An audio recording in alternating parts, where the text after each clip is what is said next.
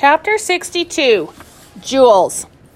Mr. and Mrs. Trepid sat on the edge of their bed, staring at the contents of the pouch, which Mr. Trepid had emptied on the bedspread. "Look at that," Mr. Trepid said, scratching fiercely at the rash, spreading up his arms. "Look at all those jewels!" Mrs. Trepid reached out tentatively, touching one of the red stones. "Rubies?" she said. Mr. Trepid gathered a handful of stones and let them fall back on the bedspread, where they scattered like colorful raindrops. "Rubies and emeralds and diamonds! But are you sure?" she said. Mr. Trepid laughed, dizzy with excitement. "What else could they be?" "But I thought you said, wasn't it a land investment you mentioned?" "Look what I found in the land," he said. "We're rich. We're bazillionaires." He scratched at his neck. The stupid rash. Mrs. Trepid felt faint. She picked up one of the rubies, turning it around in her hand. "It's so smooth," she said. A knock at their door was followed by Morgan saying, "Ma'am, it's me, Chief Gopher."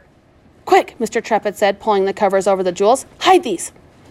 "Ma'am," Morgan called, "the baby is dressed. What do you want me to do with her?" Mrs. Trepid went to the door and opened it a crack. "Just take care of her, Morgan. We have some important business to do." She closed the door and said to her husband, "Well, what now? How do you turn those jewels into money?" Mr. Trepid had been thinking about that. He'd go to the jeweler's, to the place where he'd looked at that $9,000 watch. He'd take a few of the gems and see if the jeweler could give him an estimate of their worth. Won't he be surprised, Mr. Trepid thought. Wait until he sees what we have. To his wife, Mr. Trepid said, "I'll be taking these in for appraisal. Do you think may I keep one of those?" she asked. Mr. Trepid beamed. "But of course," he said generously.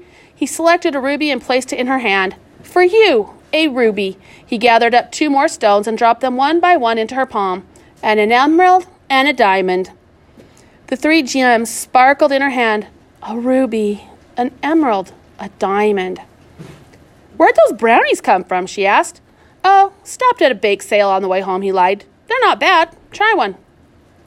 As Mrs. Trepid nibbled at a brownie, she heard shouting and the sounds of many